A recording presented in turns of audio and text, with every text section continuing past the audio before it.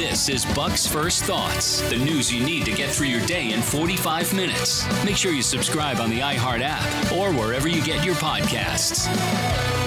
What is the Republican Party going to do? What does it mean to be a Republican today? These are all questions that people are posing with some frequency, considering that we've had a rough go of it the last few months, haven't we? Let's just all say it. It has not been what we were planning on. Donald Trump is not president anymore. Democrats have control of the House and the Senate. You know how this all goes. And we haven't heard from Trump in a while. And that has meant that the media has been able to construct this narrative of a Republican Party that is about to either go into tremendous fracture, a GOP civil war, as they're calling it, or that will just start to fade into irrelevancy. Donald Trump showed up at CPAC. I was down there in Florida. And here's what he said about what it means right now for the GOP. What is the GOP? Play 16.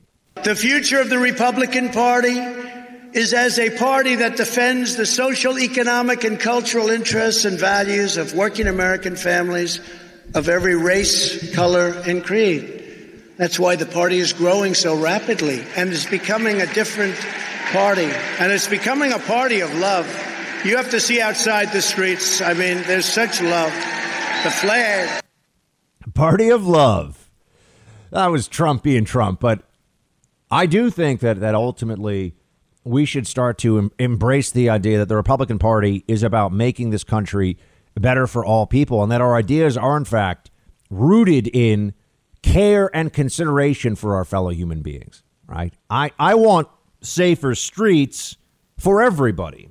I want better and cheaper health care options for everybody. I want things in this country to be working well for all the American people. I don't have an us versus them mentality.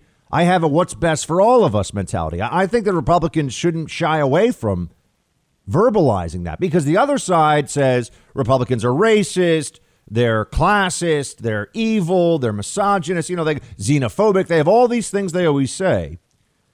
And that's actually the opposite of what the Republican Party is all about. That's the opposite of what it means to be a conservative. I also agree with the great Ronald Reagan when he would say, and this was not a one-off, that you shouldn't walk away from the term Republican and only embrace conservative. Conservatism is the belief. That's the ideology. But the home, the vessel for conservatism in America today is the Republican Party. And if you're wondering, what do we stand for? What's the point of it all? And I get that frustration. I know. We see what's going on with Biden and, hiding Biden. He's out of the basement now in the White House, but he might as well be in the basement. No leadership, no vision, just a bunch of leftists around him that are actually pushing the levers and making the calls that the progressives want him to. And we look at all this and you say, what are we here for? Why do we exist? We exist because this country deserves a better future than what the Democrats can give it. The conservatives exist because we look at history and we look at what has happened, and we make decisions based upon what we think is the best and most rational evidence of what will be best for all of us. And a simple way to put this, we don't have to get overly eloquent about any of this. We're going to say somebody's got to stand in the way of the crazy. Maybe that's the best way to say it. Somebody's got to tell the other side, sorry, you're not going to just get to run us off the cliff, hitting the accelerator full speed without at least some folks telling you, what are you doing? Stop. This is a bad idea. This will be destructive. Don't do this. Right? Whether it's the absurd, ideologically driven anti-science attacks on fossil fuel, the continuation of the lockdown mania that we've seen, the complete repudiation from the Democrats of so many lessons that we've already learned about what works and what doesn't work when it comes to public policy, how we can actually make people safer on the streets. Here's the answer. Not by blaming cops. That's step one, is stop blaming the cops. They're not the ones committing the crimes. They're not the reason that people are getting shot in urban areas of the country at higher rates now than they have in a long time. And we had a huge spike in crime over the last year, during the pandemic year, of course. There's so much going on right now, and it's incumbent upon us, it's conservatives' role right now to say, what are you doing, crazy left? What are you doing? Stop it. And here's why. Here's a better way. They may not listen to us, and they probably almost certainly won't, but we still have to say it. We need it to be clear to people there's an alternative, because we are going to get control back. We are going to be at a better future. It will happen. I know right now we're at a little bit of a low point, right? The Republican Party feels like, what the heck is going on? Now, you can listen to some people in the GOP who will tell you not a single state house got flipped in the last election. We gained seats in the House, but Nancy Pelosi is still Speaker and they still have a majority. We are 50-50 in the Senate. You know, they can put a happy face on it, but come on, folks. We needed to maintain control of the Senate. It was crazy that we lost both those Georgia Senate seats. I mean, there were some blunders, and we had an incumbent president who lost. And we can talk about why and what the other side did and everything else. But at the end of the day, Joe Biden is president. Donald Trump is not. This is disappointing, but it's not the end. It's not a moment of panic that we should have. OK, this is, in fact, just the period in which we're going to see people coming together. They're talking about GOP civil war. I think you're going to see GOP consolidation. Yeah, Donald Trump said maybe he will run again. He teased the idea of running again. He said he might win for a third time. But here's what's very clear. Trump is engaged. The people around him are engaged. And the movement will continue. It's not over. It's not going away. This is what I was saying the day after the election in November. The ideas continue. The lessons learned from the last 4 years continue. Here's what the former president says Trumpism actually means. Play 18. It means low taxes and eliminating job-killing regulations, Trumpism. It means strong borders, but people coming into our country based on a system of merit. So they come in and they can help us, as opposed to coming here and not being good for us, including criminals, of which there are many. It means no riots in the streets. It means law enforcement. Those are all good things, aren't they? Law enforcement, no riots. And notice, no riots. We don't approve of some riots and not others. No riots. No use of force for political means taken into the hands of mobs. Never acceptable. We have principles, unlike the left. They just have whatever achieves power in a short-term sense. That's what their focus is always on. Strong borders, no riots in the streets, low taxes. These are all very viable paths for this country. And I have to remind everybody that we were in a fluke year. We were in a once-in-a-century pandemic. That's just a fact. And the incumbent president lost.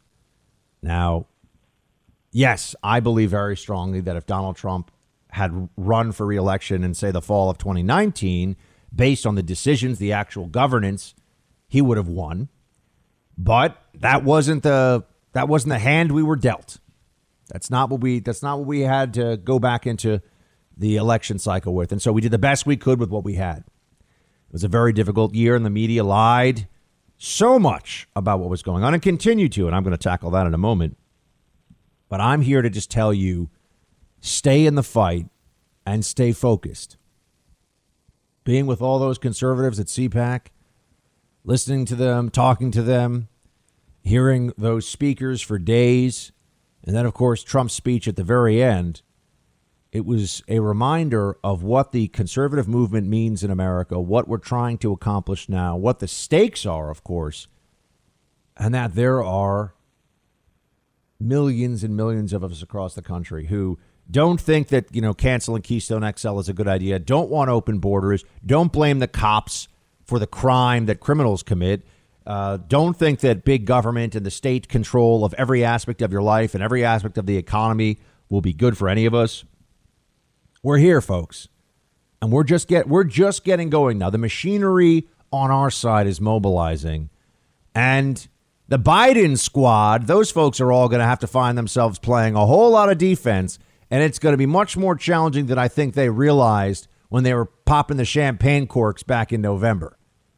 Trump reminded us of all of that and more, whether he's the nominee or it's someone else in 4 years.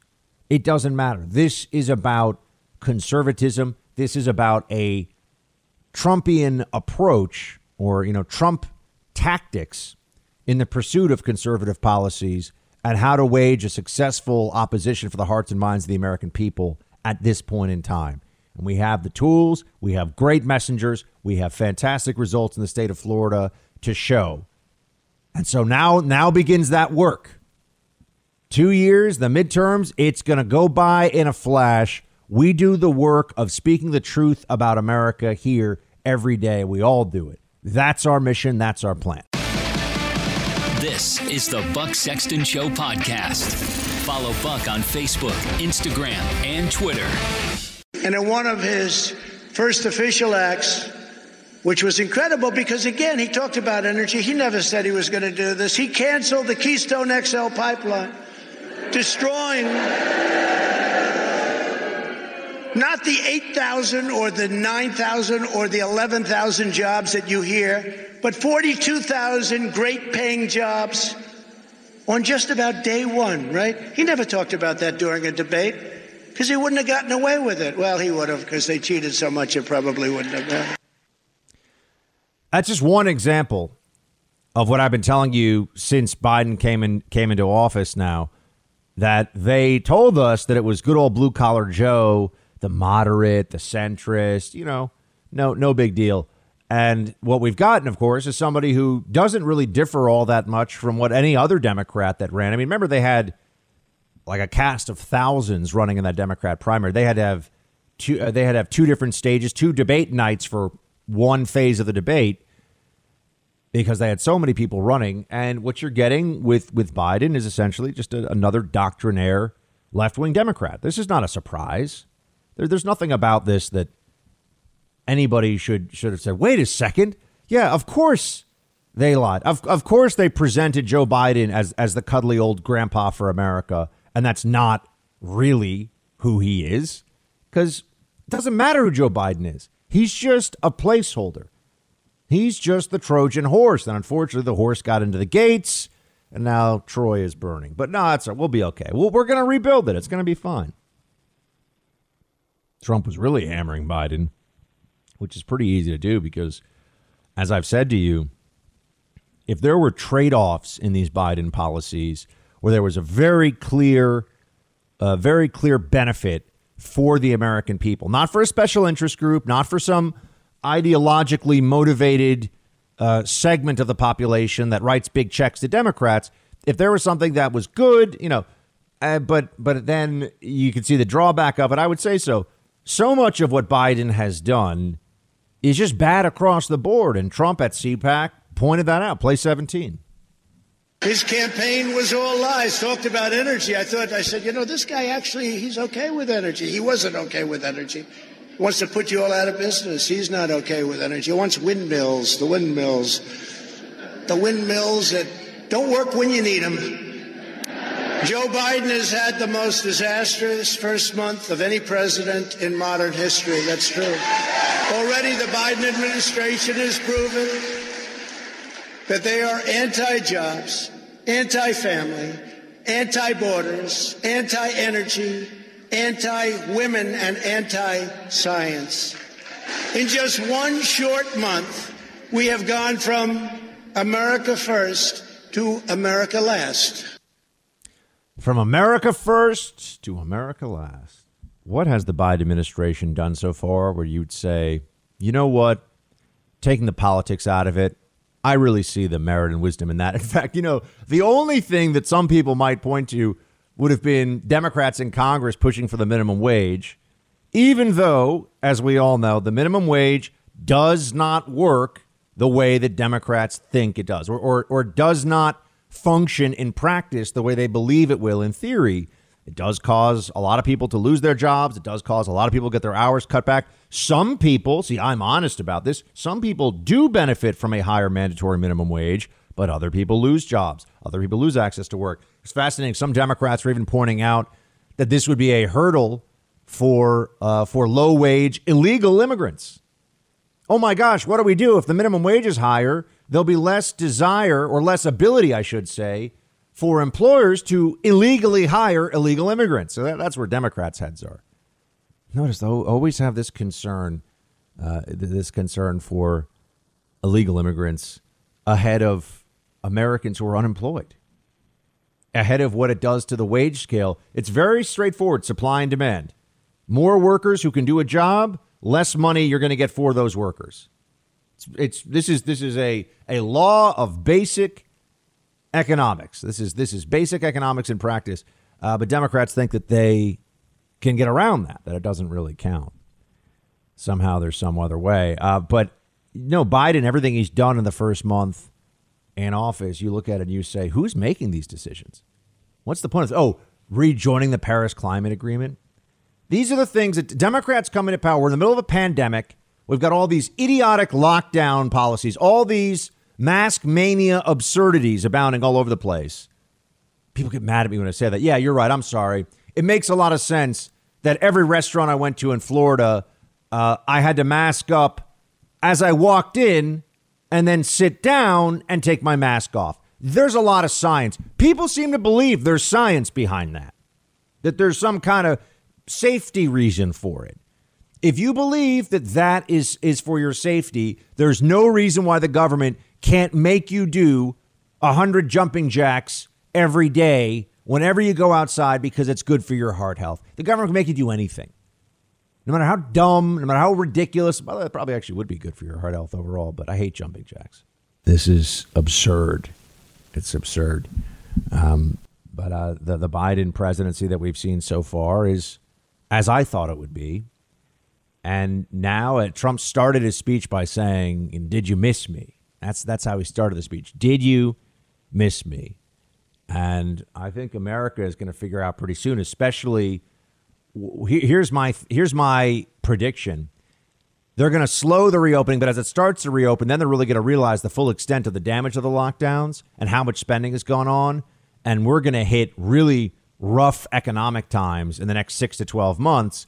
And then Democrats are going to do the opposite of what they did. They're going to be desperately blaming Trump for the economy when Biden's actually making the decisions. Just like they were desperately trying to give Obama credit for Trump's economy, they're going to do everything they can to make the Biden economy the Trump economy. That's my prediction. Let's see. You're in the Freedom Hut. Thanks for listening to the Buck Sexton Show podcast. Get the latest from Buck at bucksexton.com. And I want you to know that I'm going to continue to fight right by your side. We will do what we've done right from the beginning, which is to win. We're not starting new parties. You know, they kept saying, he's going to start a brand new party. We have the Republican Party. It's going to unite and be stronger than ever before. I am not starting a new party. That was fake news. Fake news, no. Wouldn't that be brilliant? Let's start a new party and let's divide our vote so that you can never win. No, we're not interested in that. No new party, united in the Republican Party, and we're going to figure it out. Right now, it's about the movement, the ideas, and mobilizing. That's where we are as Republicans, as conservatives, and Trump is going to be right there along with us.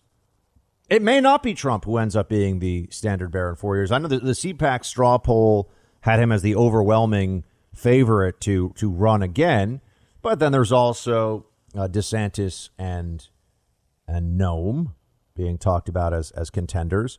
And I think that the president will see where we are, how things go. 4 years at his age is a long time. That's just the truth. I mean, I know you'd say, what about Joe Biden? Yeah. Joe Biden's too old for the job, folks. He's actually too old to be doing this. Nancy Pelosi, too old for the job. I'm not going to do what Democrats do and have two sets of standards here. You know, Trump is right on the edge of just physically, folks. I understand he's got tremendous energy, but we're talking about 4 years from now. Guy's going to be, what, 77, going on 78? It's asking a lot. By the way, I hope President Trump, lasts another 30 years and, is in great health and can run for president again in 4 years. And that may very well be the case. But I'm saying we don't know. Nobody's got a crystal ball. And 4 years is a lifetime in politics. The most cliched phrase you'll ever hear. Oh, it's a lifetime in politics, right? That and it all comes down to turnout on election day. Yeah, no kidding. Whoever scores more points on the board is going to win the game. Yes, also true. We need to know what we're trying to accomplish now, what we're trying to do as a party. That's what matters. And we need to be making the argument, building platforms. There is a rebuilding that needs to go on here. We need to make sure that we can't get silenced again. Remember, they pulled off the silencing in the election. They covered for Hunter Biden. They shut down the New York Post story, an entirely true story about Hunter Biden's laptop. They were able to do that, and they suffered no consequences. We need them to we need the social media companies to at least think twice. And then eventually we need to break them up, and we need to treat them as the monopolies they are, and we need to break them into tiny little pieces. People say, oh, no, but it won't be as good for consumers. Really? You don't think anybody else can come up with like a email or search engine or, little chat boxes and things like, you don't think anyone else is? Trust me, it'll be fine. All right. It'll be fine. The reason that our flat screen TVs right now, I'm maybe going to get a new flat screen because mine has gone crazy. It's like possessed by a demon. The reason that you can get a 55-inch flat screen TV for $300 now that 15 years ago or 10 years ago would have cost you $4,000 or $10,000 or something crazy. The reason is because of competition among many different companies. So it works everywhere else, but somehow the social media companies have convinced you the best way is for there to only be one player. That's the best for consumers. Amazon too. That's what's best for you. It's clearly not. Now, I wanted to focus for a little bit on the Florida aspect of this, because being at CPAC, and I would say, first off, I want to thank everybody who was there, who was at CPAC and who was willing to come up and talk to me and say hi. It means a lot. It was great to see this. It was great to see people who share my beliefs, values, who in many cases listen to the show. So there was a lot of Team Buck in the house, and that was fantastic. But being in Florida was also, you could feel that there is a sense that this is now a movement unto itself, that there are more and more Republicans who will be moving to Florida, that there are more and more Republicans who are deciding that that's going to be, and I hate to say it, because I had some folks from Austin, Texas, who are listening to the show, listen on KLBJ in Austin. They came up to me to talk to me. Texas Governor Abbott has really missed an opportunity here. It feels like the leadership of the Republican Party is firmly now in the same way that California, New York is a close second, but California feels like the homeland of the Democrat Party. That's what Florida is becoming for the Republican Party. And now it's not as red as California is blue, but I think that's changing a bit. I'll also tell you that I did experience at a few of the bars, because there's CPAC parties and things. A very different attitude there. I mean, you walk in, and I'm being honest with you, you walk into these places and they will tell you to put a mask on, but they're generally very polite about it. They're generally very nice. They're like, excuse me, could you put, no one's yelling at you and acting like you're actually killing grandma because they saw you without a mask on. But it's fascinating to see how people just took them off when they went inside, and then there was no anxiety about it, because people around them, the individuals around them are, the people around them have not been completely brainwashed into states of terror. They're not feeling like if you breathe near them, you're going to kill them. And that's the way the whole country should be. So it was interesting to see it in Florida specifically. It's still stunning to me how many people believe there's a sound scientific basis for the no masks while you eat, but mask up when you walk in policies that are in so many states, including New York, where I am now. I mean, the willingness of millions to enthusiastically evangelize this kind of authoritarian absurdity has really exceeded any and all pre-COVID expectations.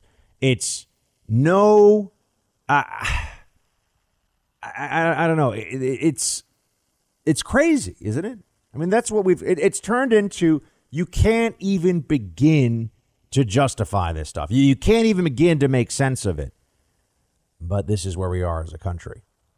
And this is why when I see things like Spirit Airlines or Southwest, it's Spirit Airlines, I believe it was. I don't know, one of those airlines, one of the kind of budget airlines. They kicked off Frontier. I got to get it right. Frontier Airlines. If I'm going to call them out by name, I got to get it right. Frontier Airlines ejected an Orthodox Jewish family from a flight. There's video of it. For allegedly, and this is the story that's going around, failing to mask an 18-month-old baby. That's what we've turned into now as a country. We've turned into a country where we're being told you have to mask up your 18-month-old, even though the CDC says masking under 2 years of age is unnecessary. That's the CDC guidance for anyone who cares. Notice that when the CDC guidance is what the lockdowners want, it is sacrosanct. But anytime they want to go beyond that, anytime they want to push for more, that's fine, too, even if it's in contradiction to the CDC guidance. So when they want it, you can't argue with it. But when it's not actually supported by the CDC, it's shut up and do what you're told.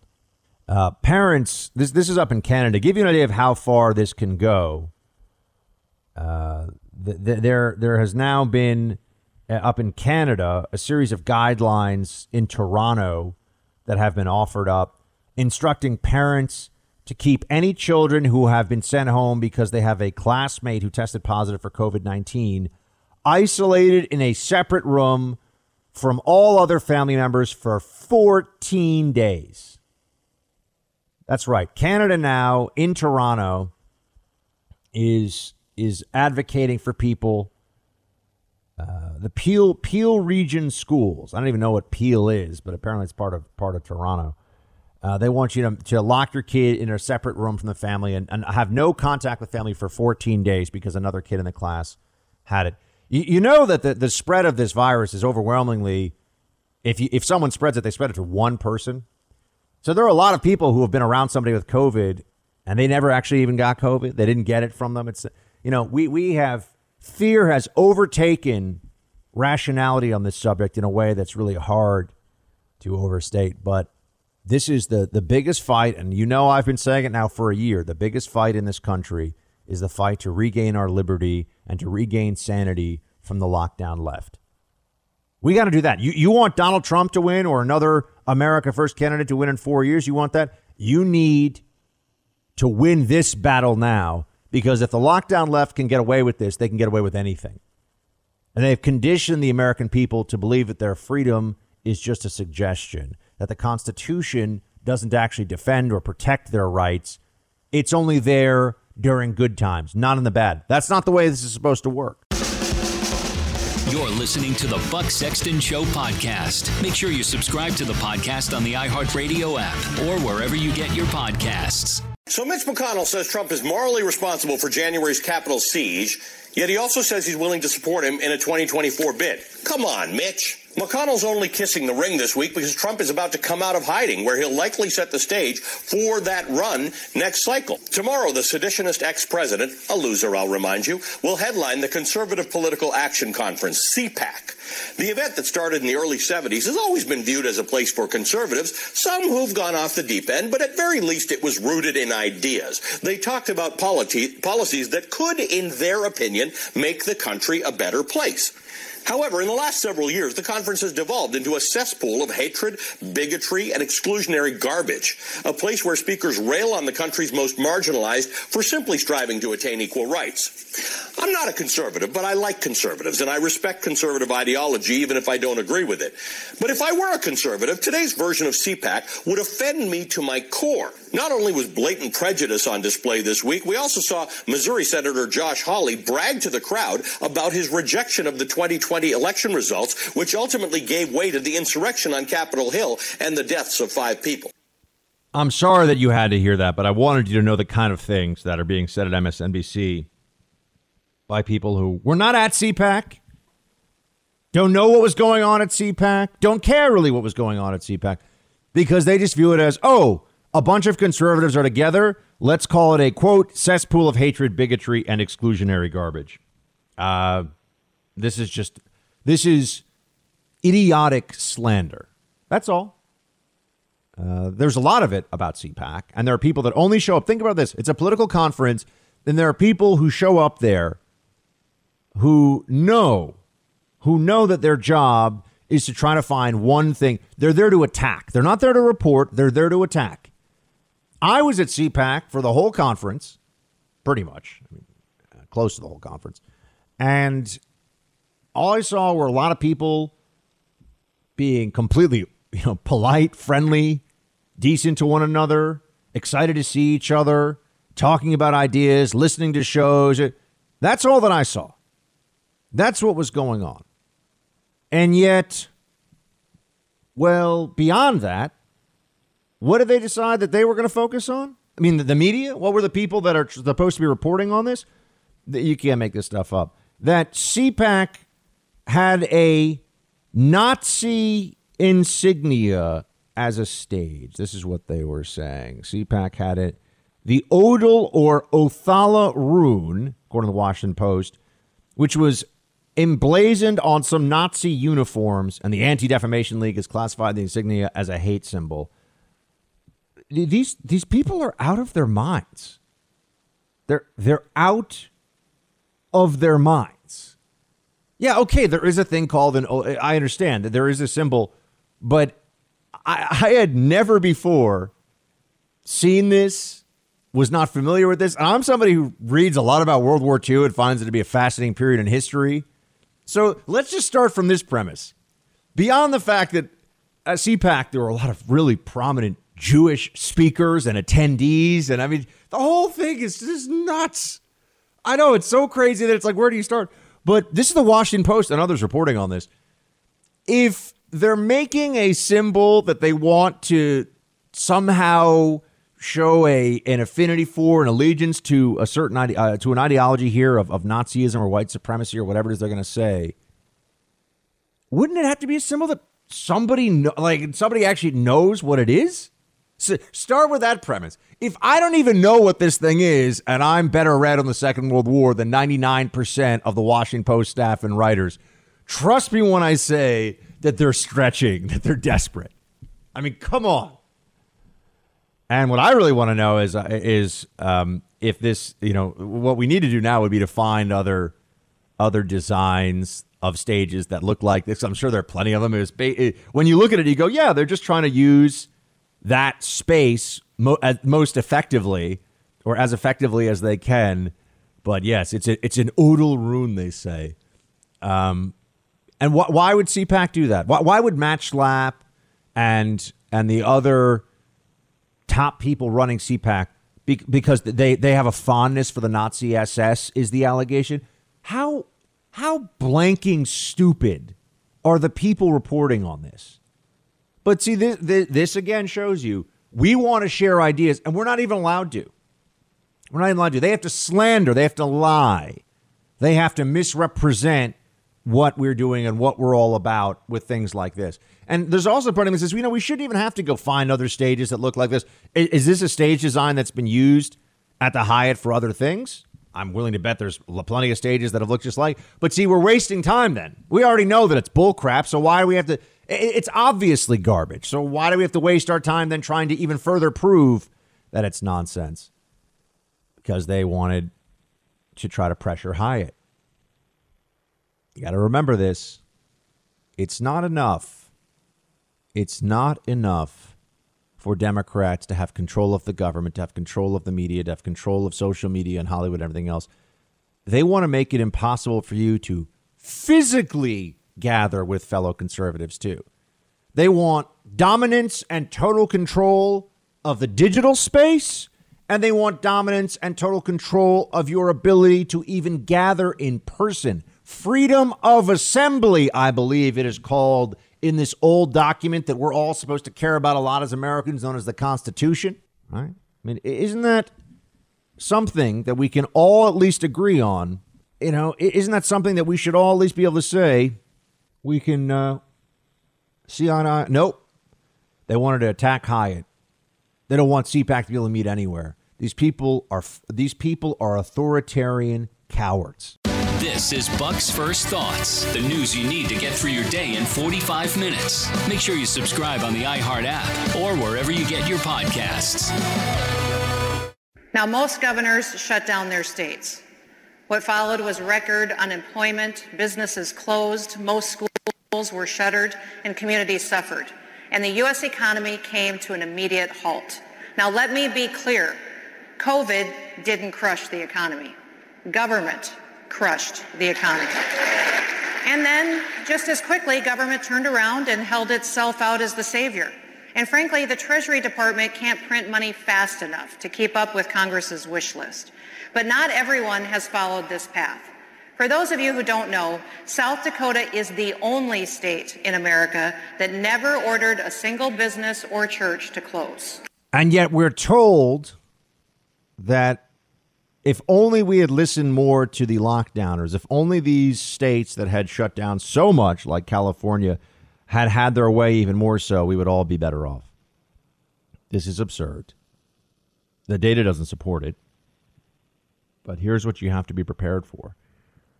There is no future. There will never be a time in which it is the case that the people that were advocating for demanding, there wasn't advocacy, it was demand.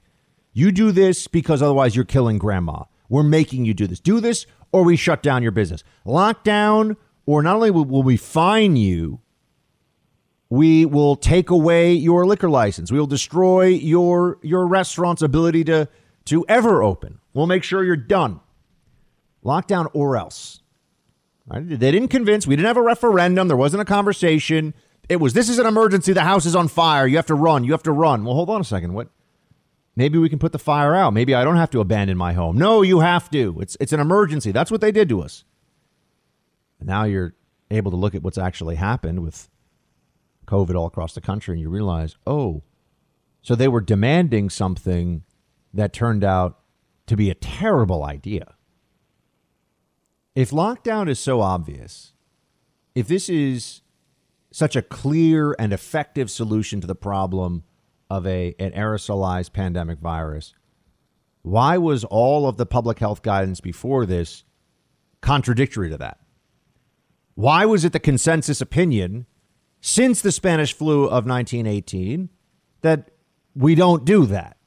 We don't shut down society. We don't shut down businesses when there is an aerosolized virus that has a high risk for certain groups in circulation. Right. They changed the consensus and then jumped all over you if you pointed out that a shifting consensus is inherently on shaky ground. They didn't care. Didn't matter. Look at Florida, look at South Dakota, look at these states. Understand this. They're going to try to line them up. They're going to line up for you now. And there's so much dishonesty right now about it. And you need to remember that, too. And the dishonesty is intentional. I want you to be clear about that. This was not something that has just happened sometimes. I mean, almost all the lockdown comparisons you'll see online now are so immensely sloppy in methodology as to be useless. And this is often intentional. But people will realize one day that most lockdowns were so haphazard, temporary, and arbitrary as to render them useless in the long run. As in, there was almost no benefit. When you look at this on the full scope and scale of the infections across the country, almost no benefit from this whatsoever, if any. And in fact, there are some people who argue quite credibly could have made things worse given the situation of major American cities and what was going on. Remember, they talked to us like we were going to crush the virus and the level would go way, way, way down as a result of the most extreme stay-at-home orders. That never happened. Nowhere did that happen. What ended up happening was we would go into a more extreme lockdown and it would take months and it would finally go down where there was the extreme lockdown, whether it was New York or California or New Jersey or wherever. would finally go down, and it was going down in other places that didn't have the extreme lockdown. You can just observe this and see what exactly is the benefit. If all those other places were also having massive declines in cases at the same time, what's the advantage of going into these self-induced economic comas, which is what we've been through? There was no benefit. There was no benefit. If it was saving lots and lots of lives, you could at least argue about what the costs and the drawback, but they didn't. Where were? Show me how this saved lives. Remember, they're going to tell you, they'll say, well, Florida and California, they'll try to find some comparison of those states as an example. They always give New York and New Jersey a pass. They got hit first. Okay, but they got hit. We all knew it was coming. They'll do a comparison, though, and they'll say, well, if you see here, technically this state, did better than Florida, and this state had lockdowns or something like that. But remember, this should be an enormous and obvious benefit, right? We weren't promised with lockdowns, the way they were set up in this country, and the people like Fauci and all the rest of them, we were not promised that it would be California that we were supposed to say, oh, gee, that's success. We were promised a situation like New Zealand, where they have very, very, very low cases. But here's the problem with that. New Zealand is a very remote island, or islands, from most of the rest of the world, with incredibly sparse population and absolutely hardcore lockdowns.